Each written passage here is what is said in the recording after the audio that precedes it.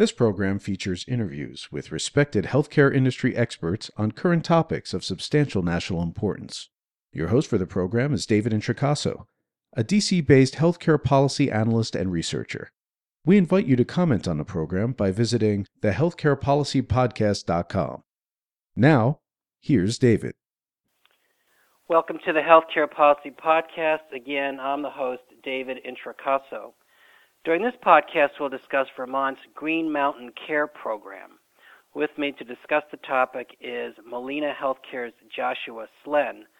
Welcome, Joshua. Thanks for having me, Dave. Thank you. On background, a few comments. 3 years ago this month, Governor Peter Slen signed legislation creating the first state-level, single-payer, publicly financed universal healthcare system named Green Mountain Care. The law recognizes healthcare as a public good, much like electricity. Green Mountain Care, not expected to go into effect until 2017, will be defined by an independent board, the Green Mountain Care Board, created to oversee all variables of the program, including how to fund the program, rate setting, hospital budget authorization, and regulation of insurance carriers. The single-payer system is expected to increase insurance claim costs, but the savings derived from lower administrative costs are expected to result in net savings. Again, with me to discuss Green Mountain Care is Joshua Slen. Josh's bio is, of course, posted on the website, and to note, Joshua's comments are his own. So with that, let me begin. Joshua, let me start by asking, how politically was Vermont able to pass Green Mountain Care in 2011? Thanks, David. I'm happy to be here today, and as a way of discussing, as a way of giving you an answer to your question, let me say that Vermont has a long history of progressive politics and of collaborative motion forward in healthcare. And to that end, Vermont has several decades of expansion in the healthcare area, activities that have built up to this point. So it's not something that just happened overnight. And I want to be clear that in the 1980s, Vermont started doing innovative healthcare work, and in the 1990s did significant children's healthcare expansion, and then in the 2000s, early 2000s, began expanding to adults as well. And that expansion continued through the time that I was with the state through 2008. And the 2011 expansion and movement forward towards 2017, where the state hopes to implement a full single-payer program in that time frame, is really incremental movement for a state like Vermont that's progressively expanded healthcare over time. Okay, thank you. So where then presently is the state of Vermont in rolling out this plan? And or what work has Green Mountain Care, the Green Mountain Care Board, accomplished to date? Yeah, so there's quite a few different things happening in Vermont that would be helpful to understand. One is that Vermont's Green Mountain Care Board, that legislation that enacted that, pulled a bunch of different pieces and parts of Vermont's healthcare system under the jurisdiction of that new board. And one of the biggest pieces of that is the Medicaid program within Vermont, which in my previous answer I talked about a bunch of the expansions that were done. All of those expansions were done under the auspices of the Medicaid program in Vermont. In some instances, those public expansions were paid for with 100% state dollars, and in some instances they were paid for with federal and state dollars as appropriate. But those expansions were, by and large, expansions that were placed under that Medicaid program. The Green Mountain Care Board has authority over all of the public programs and responsibility for the innovation awards that the state has from the federal government, and for the improvements in quality as well that are within state government and the private sector. And so that overarching Green Mountain Care Board has been able to move forward many programs that, again, started incrementally a long time ago and have really been pulled together and are evolving at this point. Okay. So as all states now have, via the ACA marketplace, Vermont has its own called One Care Vermont. How does One Care Vermont serve as a bridge or interim step in implementing this plan? Yeah, so let me just make one correction. Vermont's health insurance exchange is called Vermont Health Connect. One Care Vermont is an ACO concept that the two largest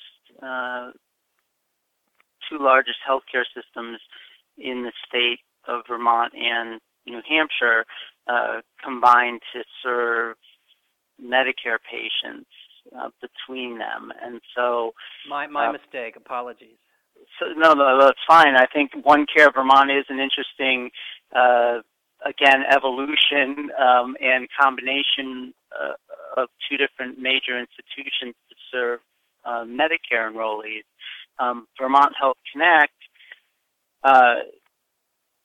is the Vermont Health Insurance Exchange, and again, coordinated under the umbrella of Green Mountain Care Board, but this particular piece, the Health Insurance Exchange, is one which every state either had to do independently or under the ACA or defaulted to the federal exchange. Vermont built its own exchange. In large part, the decision to do that was driven by the fact that Vermont has, that progressive history in healthcare and a desire to move towards covering everybody, and irrespective of payer or employment. And so that publicly espoused political desire is one which drove Vermont to create its own exchange. And my understanding of that exchange, and again, I'm not operating any of these pieces and parts of state government or policy at this point in time, but I am a very interested observer, is that exchange is working quite well in Vermont. And my guess would be that Vermont Health Connect would be the instrument through which the Green Mountain Care program would be run? Well, it's the front door. At one point in time, before we even had the option for a health insurance exchange, the state called upon itself to create a screen door, if you will, a door through which at the front of the healthcare system everyone could get in. And so that now is Vermont Health Connect, right? That's the front door, and intended to be the front door for everyone as we move forward in time. Okay, thank you. Let me ask next then, what role will private insurance carriers play in Green Mountain Care? So here's where we get to the limits of where we are today, and that is certainly private insurers, of which there's only a handful in Vermont, have played an important and integral role over many decades in insuring Vermonters. And it's unclear at this point in time, at least to me, where we head come 2017 or come single payer. There are certainly options that have been discussed that I'm aware of, where private insurance, continues to play a role. But what exactly that role will be remains to be determined. Oh, interesting. Let me next then ask about financing. Of course, always the nut here. How will, at least, what are the options relative to how this plan will be financed? Yeah, so that's an interesting question again. The financing question is one which comes up early, often, and ultimately is an enormous driver of the discussions for any major change within government, and healthcare is no different.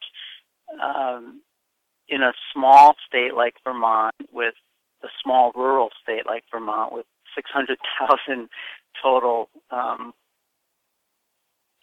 Vermonters, and a $1 billion Medicaid program, a $5 billion health insurance industry in Vermont, figuring out how to pay for that single payer, if you will, is really about how to adjust who pays what when, because we're paying for that system today, right, of course. And so as you move to a single payer system, the question is, how do you convert that? You know, we're not talking here about spending more money for the single payer system. In fact, some of the hope is that you spend less money on a more efficient single payer system. But that really remains to be seen. And the big issue is, how do you rearrange payments so that it's equitable, fair, efficient, all of those things. And that's a lot of talking to get to the answer, which is, you know, at this point we don't have a payment, a publicly approved or even presented and discussed payment change methodology that's out there for anyone to look at. So I expect every Vermonter at this point that's aware of this important public policy discussion expects the governor to present a payment plan in the next General Assembly, which would be in January of 2015. Okay. Technical question as a follow-up. Will not, whatever is planned, would not it require federal approval because it will use, Vermont will use its share of federal Medicaid funding? Well, yes. Presumably there would be at least one federal agency, and I suspect several involved in approvals. And there's a discussion. There's a number of complicated discussions here that have to occur, and it's not just ERISA, but also TRICARE, Medicare, and Medicaid, as well as the local discussions around small business plans, private insurers, and I'm sure I'm leaving out half a dozen other important entities, including, as it comes to mind, our local governments throughout the state. And so all of those entities and more have to be party to any change in the way financing occurs today. Okay.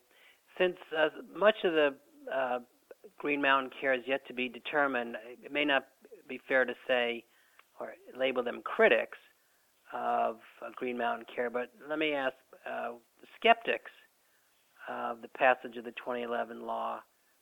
What do skeptics say about this effort, or what have they said so far?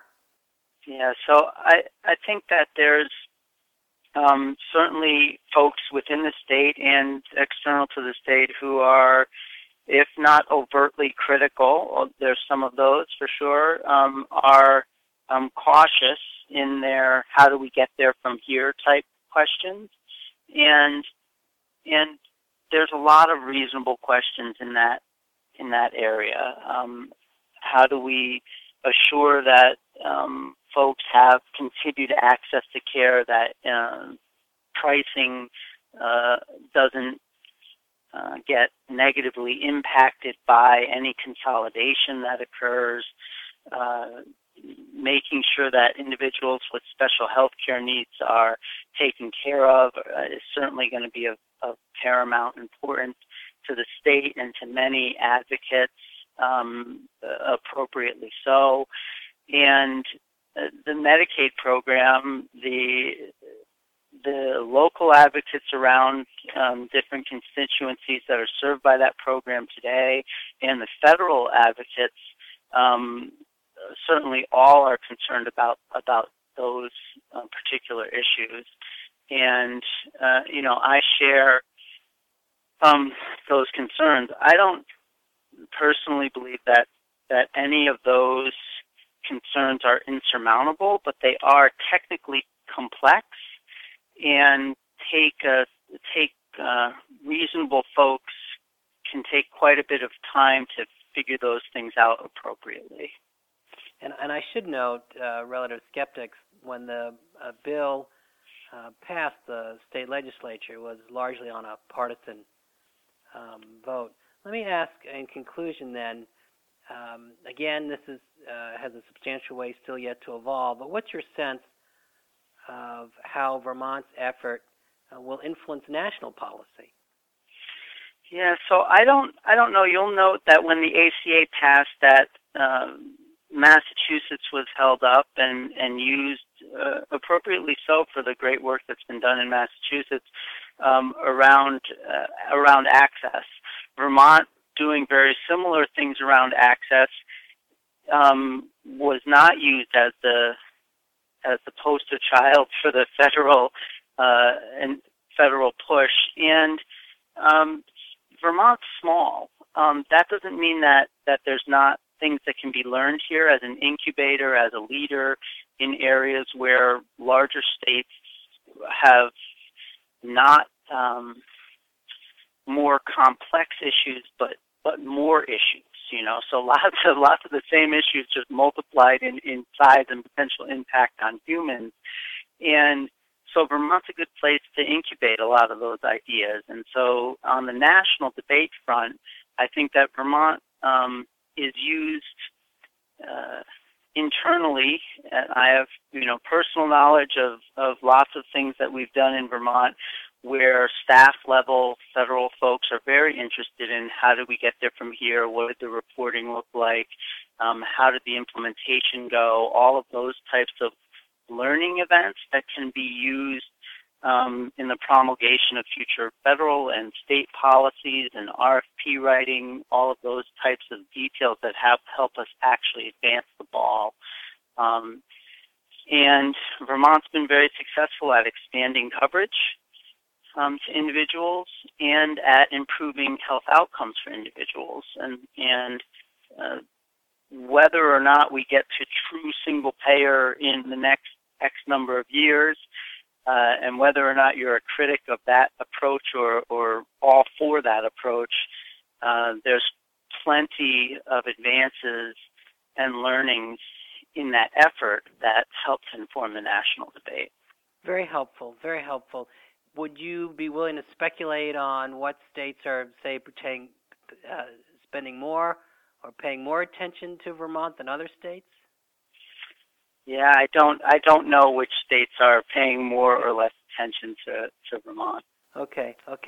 Well, Joshua, we're at our time boundary, and I want to say thank you again. Very illuminating, helpful conversation. I appreciate it. Thanks, David. You have just heard another edition of the Healthcare Policy Podcast hosted by David Intricasso. To comment on this program or others, to see information about upcoming interviews, to suggest a program topic, or to hear an archive program, please visit our website, thehealthcarepolicypodcast.com.